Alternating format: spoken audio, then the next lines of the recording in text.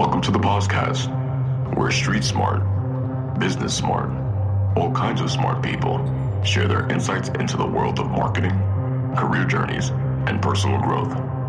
So sit back and prepare to get enlightened with your host, Adam Posner.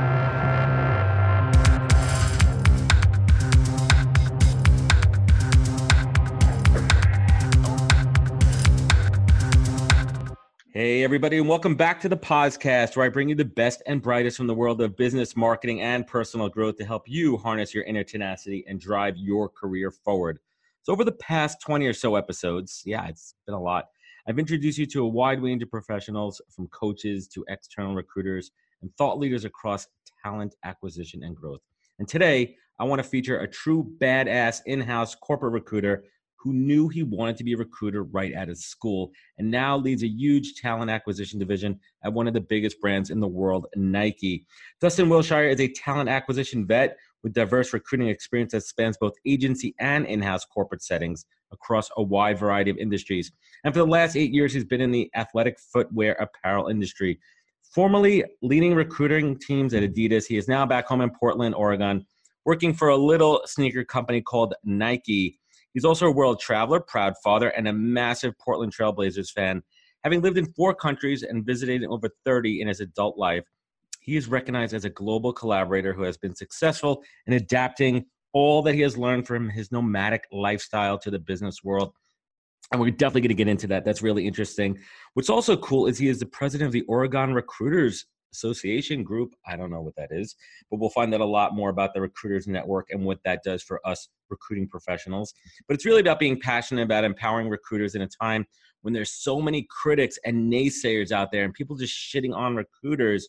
It's time to change that. So we're going to get into that in a little bit. So we connected a few weeks back and we had a killer conversation. It was fast-paced, recruiter on recruiter action, and it was awesome. And I knew this dude would be incredible for the podcast. He has a ton of energy. He is a real deal, and I'm excited to have him on the show. Dustin Wilshire, welcome to the podcast. We are on the podcast. How's it going? We're doing well, my man. Well, awesome. Let's jump in. Let's give my tribe a little bit on your backstory, on your superhero origin story. Why don't you do that for us? Yeah, definitely. So at the moment, as you mentioned, I lead a team of recruiters for Nike focused on global sourcing and manufacturing. I've been here a little less than a year. And I mean, with regards to who else I am, I definitely am a recruiter by heart. As you mentioned, jumped into it at a very early stage, right out of school. And then, how else I define myself is as a very proud dad. I've got a 4-year-old and a 2-year-old. And I am a traveler. I've been all over the place. And I like to take a lot of what I've learned from these experiences living abroad and traveling, try to translate them into how that helps me in business. That's awesome. That kind of wraps me up. Yeah, we're gonna totally dig into that. So I love your story, man. I mean, especially when we connected, we just jived. And there's a very important piece. So for those of you out there, I would say, and I'm just throwing this stat out there, I just made it up because I heard the stat that 70% of statistics are all made up. That there's very few true recruiters that knew they wanted to be recruiters coming out of school. And Dustin is one of those. He's always been a recruiter. How did that happen? How'd you go down that path, man? It's a trip. I don't know that I actually, and at this point, I've got a pretty big network after having done this for quite a while. And I can't tell you another person with a similar story, in the sense that right out of school, I wanted to be a recruiter. And how that came about is I'm one of those frat guys coming out of Oregon State University. I was heavily involved in the fraternity system, and how that started is when I was young and I was looking for leadership opportunities, and I just had a good time talking to people and networking and bringing people into my circle. And that led to Fraternity Rush. So I was just in charge of bringing in new recruits to come hang out with us. And you're recruiting for the Fraternity Rush, and you had the recruiter gene in you, man. It comes right out of Animal House, right? My experience was quite a bit different than Animal House. It was actually very positive in the sense that I learned how to work with people. I learned leadership. I learned how to do a lot of really cool things that influence what I do to this day. And a lot of it I credit to those guys that I lived with and teaching me and kind of bringing me under their wing and getting started. So I loved it. I brought people in. The next year when I was still a student, I led Fraternity Rush for Oregon State University. So I went from focusing on my organization to all 27 right. at that time, and coaching and training people on how to do it effectively. how to do it the right way. There's a little sense of regulation in there, which you can imagine is probably fun or not fun when it came to those kinds of things. And I was just having fun doing it, not even realizing that this is what people do professionally when they're actually out of school. And when it came time to graduate, you've been doing it since day one, man. It's in your blood. That's the thing, right? And so when it actually came time to leave school, I thought, God, what am I going to do with myself? And then I learned you can actually get paid to do this. And so the entry point is often in that agency world. And I just hit it. I started going after it and I was getting rejected. I couldn't understand why. And that was probably why I was getting rejected. And then, I finally got that entry point, and I was with, at the time, it was called On-Site Commercial Staffing, which is now part of the Allegiance Group. Right. So you started on the staffing agency side where you really learned. And I think that's important too. And I'm kind of going off on a tangent here, but for anyone in recruiting, I think having that experience on the agency side, really learning the art and science of recruiting and having that agency hustle. Because I think what makes a good corporate recruiter is having that agency hustle mentality. And I'm going down a different path there. So let me ask you this, dude. Have you ever thought about doing something else in your career? Often. And that's mainly from fear of, am I kind of pigeonholing myself into one thing, right? At this stage, I've been doing it for, quite a while. And I'm a family man and I've got kids and, I just bought a house and moved back to Portland, and I'm still recruiting in a sense that I'm still in the same industry. What I do is very different. So, right. And you've elevated throughout that organization. I mean, you're a manager, you're a people leader. Yeah, I mean, when it comes to working globally and collaborating with people all over the world, and I travel quite a bit for my job, and I love setting recruiting strategy and solving problems, and that's essentially what my job is at Nike, was to just jump into a difficult situation and figure it out and try to find ways to fix it and make it better. So, but I still do recruit at the same time. I recruit on leadership positions, mainly back here in the United States at our world headquarters as well. So, I love it. And every time I think, okay, maybe I should pursue more of an HR type of a path if I'm going to stick in that corporate world, something sucks me right back into continuing with recruiting. And part of that is just the nomadic lifestyle I've had. I kind of move around, and when I'm looking for new opportunities, often they're elsewhere. And so that has kind of kept that drive and that motivation, because I have been able to learn about what it's like to work in small companies. I feel like I'm getting my industry down pretty right now within athletic, footwear and apparel. And now I'm working for the number one company in the world, which is very different than working for the number two company in our industry. So I'm learning constantly. And so that's what's kind of kept me there is, what's the point of changing at the moment if I can continue learning and growing and building my network? Right. As long as you're motivated and you feel like there's opportunities. And you know what? Like, do you enjoy getting up every day and doing what you do? For the most part, yeah. I mean, for the most part, right? Like we just talked about it before we went on air. Like there's some shit days. So another really cool part of your story that you talk about is your extensive travel, and not just the travel for leisure, but you've lived in 4 countries. I think the U.S., Denmark, South Korea, and Germany, if I'm correct. And you're a really big believer in the value, not just of travel, but living abroad and how it's really shaped who you are today. Let's elaborate on that. How so? Let's peel that back. Yeah, it's an interesting one. It all started when so I was trying to leave. Came time to graduate, leave university. I'm one of those kids with a September birthday, so the parents were like, "Does he go to school early? Do we hold him back?" They just said, "Nah, dude, put him in. Let him ride." Kindergarten early. And go out throughout my life. It kind of sucked being a year younger than everybody to buy smokes, buy beers, all that kind of stuff. I was late, driving. But when I came to graduating university, I had an extra year basically, and that's why I looked at it as a gift. And I thought, hey, look. What can I do? I'm not ready to join this real world thing. That led to doing a study abroad. And so my buddy and I lived in Denmark as part of a study abroad through the college Oregon State. And it was amazing. I traveled Western Europe. I got to see that the world is much smaller than you really thought. Things are very different, but they're not so different. No. And I still have a massive amount of people in my network just that I met through those experiences that I rely on, daily. And so then that just led to this travel bug that I've had really ever since. And so I've been off trying to see parts of the world ever since then. And then that led to when I got laid off as a recruiter and when the economy took a tank back in, 2008, 2009, that led me to Korea. Because I actually took a break from recruiting. What did you do during that break? What did you do for money? I moved to Korea and I taught English, which is something that most folks do when they get out of school. Yet I'd been recruiting for about 8 years at that point, right? So it was a little bit of a weird step to do in my career. Here's the deal. I thought the economy will get better and I will come home and land a fantastic job when the time is right. Smart. Let's go see more of the world. And then I got to tackle Asia at that point. And that led to so many different experiences and meeting people and just a bunch of cool shit that I got to do while living out there. Didn't you meet somebody pretty important in South Korea? I met my wonderful wife living in South Korea. She's a Canadian. I'm an American. She was out there teaching. She landed about 3 months before I did. I met her after having been there only a month. And in a couple weeks, that's going to mark 10 years that I met her in a bar called Stompers. Nice. In Itaewon, Seoul, South Korea, which is really close to the American military base and had a pretty rough reputation in that part of town. And Stompers has live music every night of the week, and it's the top of Hooker Hill in Itaewon. So you pass a few establishments on your way up the hill, and that is where I met my wonderful wife. Nice. That's a great story. So switching gears a little bit, I preach in my podcast and on LinkedIn, the power of relationships and network, really about everything. And you talk about how every job that you've ever accepted came as a result of your strong network, which you started building in college, exactly as I did. Everything like you is developed from within, that network and that connecting and staying in touch. What advice would you give people who don't have a strong network? Maybe they just never put the time and the focus into it, but now they're like, oh shit, I need to build up this network because I see the value in it. What advice would you give people to build that? Start. Don't put it off, because when your back's up against the wall, you're not going to get much out of it if you haven't started. So if everything's wonderful and great, start building your network now, and do it as early as you can. And it's never too late, to do it. The main thing I try to tell people is that networking is a whole lot more than sending out a bunch of LinkedIn connections and then being really happy about how many followers you have. Yeah.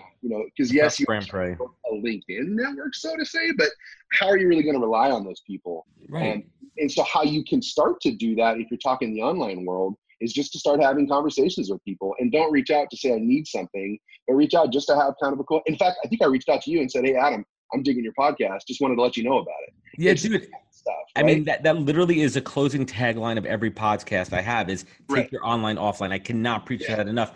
And you see LinkedIn right now, like I get thousands of requests, sales, just people connecting, not trying to make those genuine relationships. Yeah. Let's talk about the key word here is authenticity, and I think you kind of hit the nail on that, but like, how do you approach somebody in an authentic way to engage them in a networking perspective?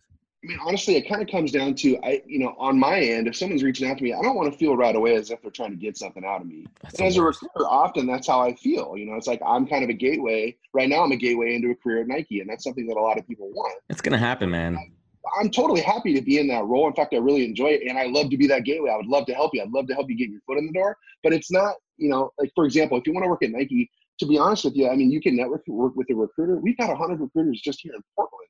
And I can't help you with the role in supply chain, and I can't help you with the role in HR. I can help you with the role in sustainability, things like that. So it's just a matter of targeting the right people and having authentic conversations. And I think your question was, what is authentic? It's just kind of genuine and looking to get to know people rather than what can you do for me kind of thing. If you can add value, that's a great way to say, hey, look, I was talking about this, and I heard you talking about this, and have you thought about this? Just kind of simple, basic conversation, just to get to know somebody. Exactly. But, I think your point is you can take it offline even more. So if you're going to events, it's not about how many business cards you can walk away with. I haven't had a business card in years, but I think people still, use them. But it's just a matter of, meet and greet and get to know people. And I think what's led to success in my area is, for the most part, people meet me and they think I'm an all right guy. And I just kind of be myself and do that and kind of go through it. Now, if people meet you and you're an all right guy, you know what, that's okay. Not everybody has to like you. But if you want to have a strong network, you got to start positioning yourself to be someone that somebody thinks of when they want something, or somebody thinks of. Right.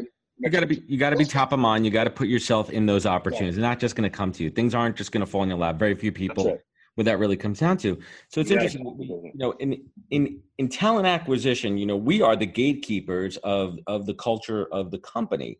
We're screening, we're looking for people that would mesh well. And a word that keeps coming up that kind of rubs me the wrong way is culture fit. And I personally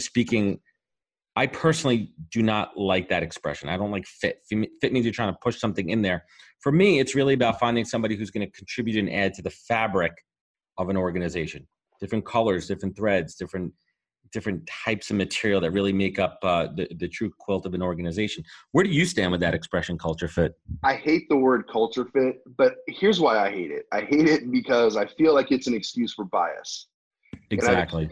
A ton. And so, they're not a good culture fit. It's kind of like, what the hell does that mean? Who are you to be the judge of culture? What it is it's BS, because it's, like I said, I think it kind of it covers up a bias. Like I didn't vibe with them well. You know, they looked different than I wanted them to look, whatever that reason might be. It's kind of a gut feeling. I try to move away from the gut as much as I possibly can. And it's only because I try to have things more value-based or behavior-based or metric-based if possible, right? If you can find a way to quantify decisions that you're making, then in my kind of data-driven mind, you're making a better decision. Now, not everybody's going to agree with me when it comes to that, but I would rather base a selection process on a robust interview, right? And as part of that, you're asking competency-based type questions or behavior-based type questions where you can really have a meaningful discussion around what have you encountered in this situation? What did you do to get out of it? And I don't really care if it was successful. What did you learn about it? And I think this, the part as a recruiter or an interviewer, it's those probing questions. It's following up to learn more. Exactly. The secondary questions. And that's how you're going to learn a lot of things. So that's what's made me successful as an interviewer. And I think, on your side too, and especially coming to the podcast, how cool is it that you're doing all of that preparation, not to interview somebody for a job, but just to interview people in general? You're using a lot of those skills every day, right? I mean, it is. And so what's the first question that you ask people when you get on the phone with them on a screener? Yeah, I try to kind of just do a quick introduction. Hey, look, this is who I am. This is why I'm speaking to you. I like, even before I start asking questions, what I've found is when I'm working on either higher level or pretty technical types of roles where I'm not an expert whatsoever in these areas, I just know what I can pick up. I let them know that right away. And I said, hey, actually part of this, I'm going to learn from you. Transparency. You know what I mean? They can smoke it out. They could smoke it out in 2 seconds. Totally. I know this. I don't know this. This is how I can help you, but this is how you can help me. And what I've been doing lately is giving them, I'm working on some pretty complicated things within connected products at Nike, right? Devices that speak to each other, and how do we embed that in footwear and apparel, and what's the future of all this? What I do is I spend, honestly, a good 10 minutes explaining this is what Nike does. This is connected product at Nike. This is what we do now. This is where we're trying to go. And to be completely honest with you, the thing that people that I'm interviewing tell me was the biggest benefit is in the beginning, I let them know, this is how we're going to evaluate you. This is what good looks like. This is what better looks like. And when you hit a home run, this is what best looks like. And this is how we're going to evaluate you. Now let's frame the rest of this conversation around those things. So you can help me understand, because I'm not an expert, how do you fit into that? What are these examples? And then I take that and go back and then drive the hiring team. I love it. And let's pause on that for a minute, because I think it's really about managing expectations on that first call. And it's framing it up. And what I try to do on my calls, I don't need to hear your life story. I've already done that. A good recruiter will do their due diligence. And the first time I'm contacting you on the phone, I've already looked at your background. I've already looked at your resume. If the first time I'm looking at it is on our call, then I'm a bad recruiter. And I don't want to waste that valuable 30 minutes I have hearing, where you were born, where you were conceived. I don't need to know any of that stuff. I don't need to know your mother's maiden name and your blood type and all that. Let's get to it. And I really want to know why you're motivated. I really want to know why you're looking to leave your job, or maybe you're not looking to leave your job. Why are you happy at your job? Yeah. And what could we offer more here? No, that's awesome. And that kind of leads me to the next point. Something that hits home for both of us is recruiter on recruiter bashing. It is rampant. I mean, it's bad enough that we have to deal with shit coming from every direction. LinkedIn, all day I'm getting trolled by people who say, you're just a shitty recruiter. And I'm like, you don't even know me. You're like a third connection. You don't even know me. You're just jumping on here to troll. You don't know the good that we do and how hard we work and how much we really care about our candidates. And it sucks, but it's even worse when it's another recruiter. It's like, bro, we're in this together. And, what do you think about this, and what could be done to fix it? I keep going back, and I've shared this a few times with some people. If you can't love yourself, then you can't expect anybody else to love you. Right. And it's so hippie. It's so, But it's true, dude. But here's the thing, man. If we can't love each other and help each other, all we're doing is making the situation worse. Recruiting is essentially covering your ass. It's having the documentation. It's being buttoned up. It's knowing you're doing things the right way, so that later when the inevitable finger gets pointed at you, whether you're an external or an internal recruiter, it's going to happen. And you just have to know that it's going to happen. The reason why you document everything and the reason why you do things the right way is that you say, remember, we talked about this. Remember, this is what we said we were doing, and this is what's happening now. And how do we make this better so that it doesn't happen next time? And so you're gonna get the finger pointed, you're gonna get the blame, but if you can find a way to gently combat that, that's the best way to kind of cover your ass. So that's the one piece. Now back to your question, when not everybody's going to do that, right? And as recruiters, we see other recruiters not doing things the right way, and it angers us because if we're trying to do things the right way, Or, they're the ones that give us a bad name. That's right. But at the same time, if I'm going to go publicly and start bashing those people, it doesn't give our industry a good name. It doesn't make me look good. As frustrated as I am, it's not helping anything. You know what I mean? And so HR people, you got hiring managers, you've got job seekers. Another thing, I'm sick of using the word candidates. If you're a candidate, do you really want to be called a candidate? I don't know. For me, what do you want to call them? I don't know, job seekers or something. Maybe that's just a nitpicky on my side. Applicants. I mean, you applicant or something. You call it whatever you want. And I think what puts us recruiters in the bullseye, in the scope, that we are at the center point of getting shit from hiring managers, from clients, from candidates, and it's about how you respond and react. Right. And I think that's what's critical. And I think it's the recruiters, and you hit the nail on the head. There's a lot of recruiters out there that do things that are unethical, that do things that are shady, that give us, good recruiters a bad name, and we just got to stop it. Side question that kind of just came to mind. I was talking about this with somebody earlier. So if you're a real estate agent or you sell insurance, you have to get a license. Do you think there should be some kind of license or certification to be a recruiter? What are your thoughts on that? Like HRBP, like there's HR. Yeah. There's all the SHRM certifications. In fact, I think they even did one for recruiting a little bit ago. I'd have to, like a real one though, like you must have. So my immediate reaction is, that's not necessary. But I think the reason why I think that is because a lot of the outspoken HR type, thought leaders that a lot of recruiters disagree with are constantly complaining about that. So are we complaining that's not necessary just because of who's delivering the message and we don't like that person? Yeah. Or would that actually help? Now, I think it would help from a sense of, there's no barrier to entry. And so depending on how you enter, the market, who knows who trained you? I was trained fantastically by the folks at Onsite, which is now Elite. Me too. It was amazing. It was really, really good. Now that proper training. 7 years, exactly. Wasn't the best fit, but I did it for a really long time. And now I take all that, and you said this before, it's a good training ground, right? But not everybody was trained the way I was or had mentors or leaders that taught me how to do things the right and the wrong way. And so that's the issue. So, I mean, if you had some kind of certification, I don't think it would be a situation where you could ever say everybody needs this.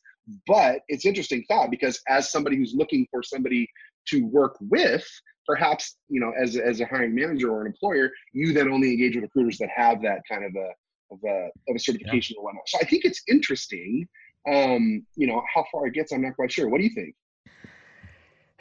It might be a little too little too late. And you kind of hit the nail on the head where there's no barrier to entry. I mean, listen, anybody could start up a recruiting business. It's not that in theory, a recruiter does is it finds a company who has an opening and it finds a candidate who's looking and it matches it together and you make money on the feed. It's not rocket science, but there's a lot of elements to it that you really do need to understand. You need to understand, you should know about sponsorship, OPTs, understanding visas and all that.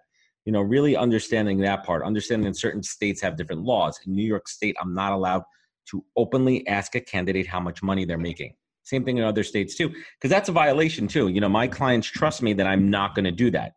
But how do I verify that? Yeah. So interesting point too. So you lead the Oregon Recruiters Group. Is it Oregon? What's the correct enunciation? Out here, we would definitely correct you to say Oregon. Oregon. Anything but Oregon. Not Oregon. Got it. All right, cool. So you're doing some great work with that group there, and you position yourself as a thought leader within the industry. What do you think your greatest responsibility is having that position? What's cool about this recruiters network, and you mentioned before not knowing too much about it, I don't know how widely known it is in the sense that it's a nationwide network, and it was started by a guy named Jason Buss, who leads TA for MongoDB software company. Yeah. Mm-hmm. He essentially was just looking for a way to provide learning and development opportunities to recruiters. And essentially it's a way to, so let's say there's tons of these nationwide events that are going on all the time, right? Featuring fantastic guest speakers. They take a lot of time away from your day job and they cost a lot of money, right? Yeah, so not everybody has enough to pony that up for themselves, or they're not fortunate enough to work for an employer that's willing to pay that kind of money for them to go to these week-long conferences or whatever it might be, right? So how else do we learn? What we've done with the Recruiters Network is we try to bring that same experience to your city. So for the Oregon recruiters, most of us are living in the Portland area. And as part of that team, what we do is we have events twice a year. We just had our spring event not too long ago. We're planning our fall event now, and it's a half day. You basically come spend your morning with us. It's in your city. We're going to get the same caliber types of speakers to come in to present to you. And we're going to have, you know, local experts as well. So for our past event, we had somebody come speak about the value of diversity and inclusion.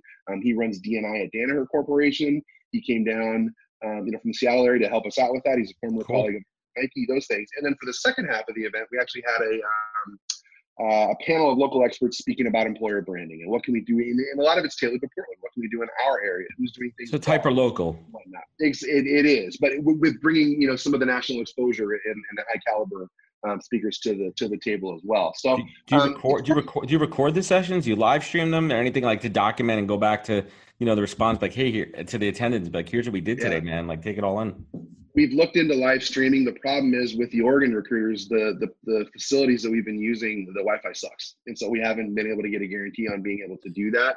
You got to upgrade from the back of the Starbucks, man. That's right. Well, we've been doing it at the Oregon Zoo, which is actually pretty cool. They've got a giant conference space. Word. It sounds kind of weird going to the zoo, but we've been able to pack about 200 people into these conference spaces. We're looking into doing a different location next time.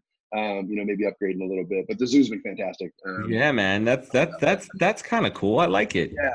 So I mean, that's the whole goal, is to provide that national experience on a local level. And you know, people, you know, we get anywhere from 150 to 200 people in Oregon. If you go to Wisconsin, they've been doing this for a while. I think they packed about 350 people into a conference space, like some kind of Harley Davidson museum or something up there. And they've been doing this a little longer than we have in Oregon, but you know, some of the leaders from these different chapters and whatnot, we're now starting to talk a little bit more, and we're going to be getting together probably for some kind of recruiters network offsite here coming up to share ideas and to see how we can grow the national organization as well. So if you go to the Recruiters Network, you can Google it. You'll see the site. You'll see where the chapters are. There's about 10 of them right now. Yeah, I'm going to take a look at that. I'm personally involved with the advisory board of the Oregon.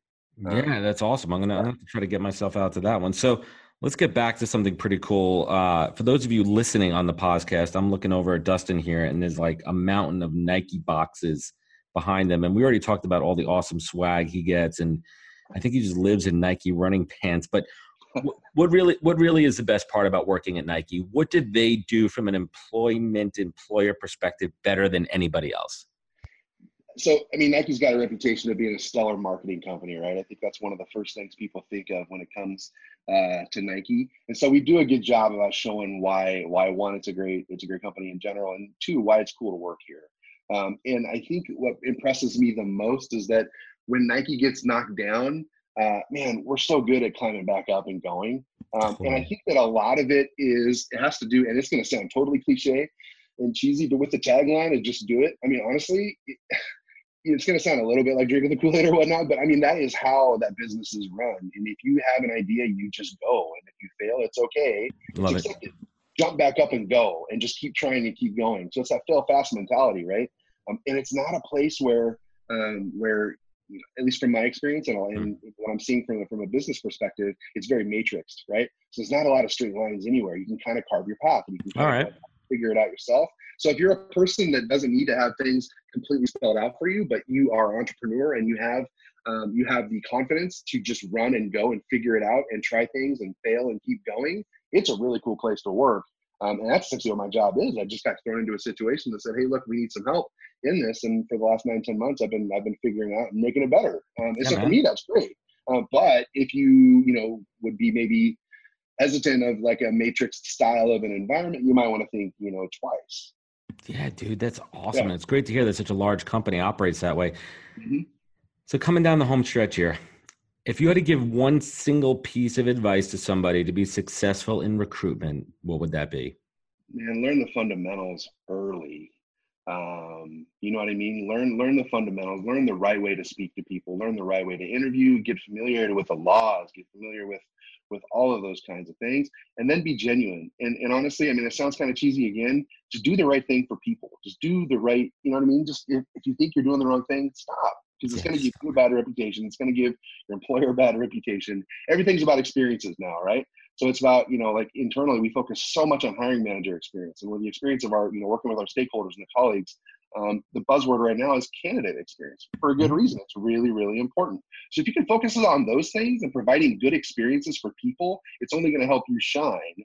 And just do the right thing, right? Absolutely. Absolutely. And companies really need to understand that your recruiters and your hiring managers are your frontline ambassadors. It's the first experience a potential new employee has with your company, that has to be a stellar experience. And I cannot reinforce that enough.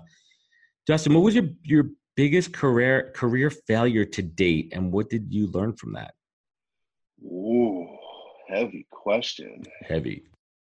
I think early in my career, it was, if you're feeling a certain way about something, or you're feeling that a change needs to be made, not just going for it and not just doing it, but when you're in a phase where you might be lacking a little confidence, you might be, hey, I got it pretty good. What am I kind of complaining about? And just sitting back and resting, it's just going to eat away at you, right? And it's just going to eat away, and you're not going to be happy.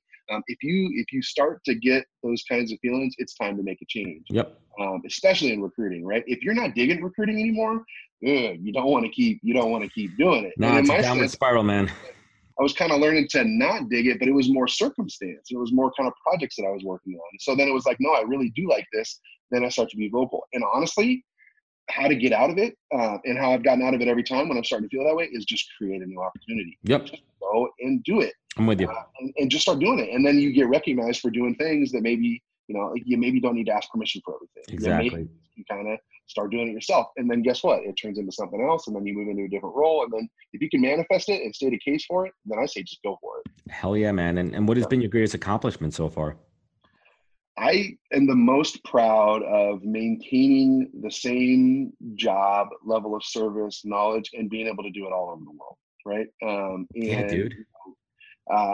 I'm really proud of the fact that I've lived in all these different places, and that I've got a network in all these different places, and I've learned from all these kind of cultures. And I can try to take pieces away of things from that and apply it to what I'm doing now.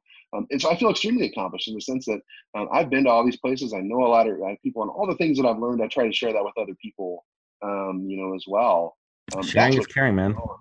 Being in new places, eating crazy food, trying everything living out. Living life to your fullest, dude. You're crushing it. That's it, man. I love it. Dustin, who has influenced you most professionally? Influenced me, it's funny. I am in a space where I've been seeking mentors for a long time. Interesting. So you have not found that mentor. Publicly, you're talking LinkedIn video and all these kinds of things. When I was living in Germany, I did quite a few of those, and they were on recruiting topics or not. One of them I actually made was all about the fact that I kind of think I need a mentor. And officially, I've never had that. So I feel like a lot of times I'm just kind of fumbling around or stumbling and taking steps and moving. I can ask people, and so I guess I kind of do have them, but not officially. Is it like a career growth personal mentor? Like where do you feel like you need that? I think, to be honest, that to be vulnerable, I think it's on my personal and my professional side, because of all the changes that I've been through and the places that I've lived and the things we've encountered and all of that, and some of the struggles we've had with our family and the reason why I'm back in Portland and all these things kind of stack up. So I think I could even. I mean, you've had a lot of coaches on your show, and I pay attention to a lot. I kind of want one for myself, to kind of do that. So I don't know if I can answer. I mean, honestly, from a professional standpoint, there's not too many people I would highlight. I get a lot of great advice. I've worked with a lot of really great people, but I kind of go back to my family. My mom and dad, they've been divorced for quite a while. They're still really good friends, and I'm really close with both of them.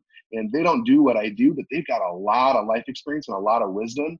And often if I'm stuck, I go to my parents and I ask them about this and kind of talk through things, because, man, they are so wise. Love it, dude. Get a lot of that Elders. Let's get back to respecting our elders and appreciating them. Dustin, two questions that I ask every guest on the podcast. First, what is your superpower? What do you do better than anybody else? Your innate, ingrained in your DNA superpower. Well, I'm pretty amazing, so I've probably got several of them, Adam. You could have as many. There's no limit here, man. Good for you. I'm a collaborator, man. I build bridges. I bring people together. I rally people behind an idea or a cause, and we find ways to solve complicated problems. That's what I do on my job now, and that's what I've done for the past little bit, and I love it. And I love to do it within my team. I love to do that. I like to extend it, globally. I work with a lot of teams in Asia now. I just love that aspect of what I do. I have been able to build an amazing network, and I had mentioned to you before. I leverage that network daily in my job, and if I've ever needed a job, that's how I've gotten my job. Oh yeah, job and gotten it. It's always through my network, and so I think that could be considered a superpower. And to be honest, we just talked about it a little bit. It's interviewing. I love to interview. I love to meet people. I love to ask questions. I love what you do with the podcast. I think it's awesome. You should do a podcast, man. Preparing for it. You know what I mean? Prepare, outline it, know what you're trying to do, have the questions that you know are going to help you get there. But then the key is all that probing. Actually listening to what's going on and asking follow-up questions to get the information that you need. I find that stuff fascinating. Outside of recruiting, I've only been able to do that. When I lived in Korea, I started writing a blog that got some attention. And then the blog ended up leading to me working for an English language magazine in Korea. So that was the first time I got to interview and then take it and turn it into written word based on the people that I was interviewing. It was like athletes and, some quasi celebrities in Korea and those kinds of things as well. And so for me, it all came down to interviewing, right? That skill of really listening to people and following up and doing that kind of thing. I pride myself on being good at that. I think the listening is one of the most underrated skills. We don't listen. And believe me, my wife will tell you that I'm guilty of not listening sometimes. When it comes down to my job, I'm listening all the time. And Dustin, last but not least, when you're on fire, when things are awesome, when things are going great and you look to the sky for gratitude, or when you're having a real shitty day, things are down in the dump, nothing's working, things are going on at home, kids being a pain in the ass. What is your North Star? What do you look to pull you up? It's my family. I've had to make a lot of difficult decisions, and those are all based on doing what's best for my wife and my kids and, and my extended family as well. That's it, man. That's what drives you. That's what keeps you Amen, motivated. brother. I love to be a dad, and I want them to be better than I am, and I want to do everything I can so that they grow up better than their dad, smarter than their dad, stronger than their dad. And man, I'm so proud right now that like my kids have 2 passports, right? They're Canadian and American. Nice. I think it's fucking sweet. You know what I mean? Like, I think that's really great. I don't have that, but I'm already been able to give them something that's better than what That's incredible. I had. So. And I always say that, man, like our purpose on earth is to leave this earth a better place than when we found it. And for me, that's by creating my 2 kids. My 2 children I know are going to be better than me and my wife because we are teaching them the mistakes that we made and to be better. And yes, they're going to make their own mistakes, and I want them to make lots of mistakes, but I want them to learn from us too. Dustin, it was incredible, man. I love connecting with you, dude. And let's keep the good times rolling, man. And I'm going to try to get out there soon. Maybe I'll come crash the Oregon Zoo recruiter party. So closing thoughts here. There are not many lifelong recruiters out there, as most of us fall into it. But Dustin is a purebred. He's a Clydesdale. And his story has so many awesome elements. His travels, his experiences, and working at top organizations has given him the insight to be a thought leader in our industry, and it's a responsibility that he takes seriously. In whatever industry you're in, it's critical to ensure that the perception is positive, not just to the outside world, but from within. Otherwise, it could turn ugly fast, as it has in recruiting.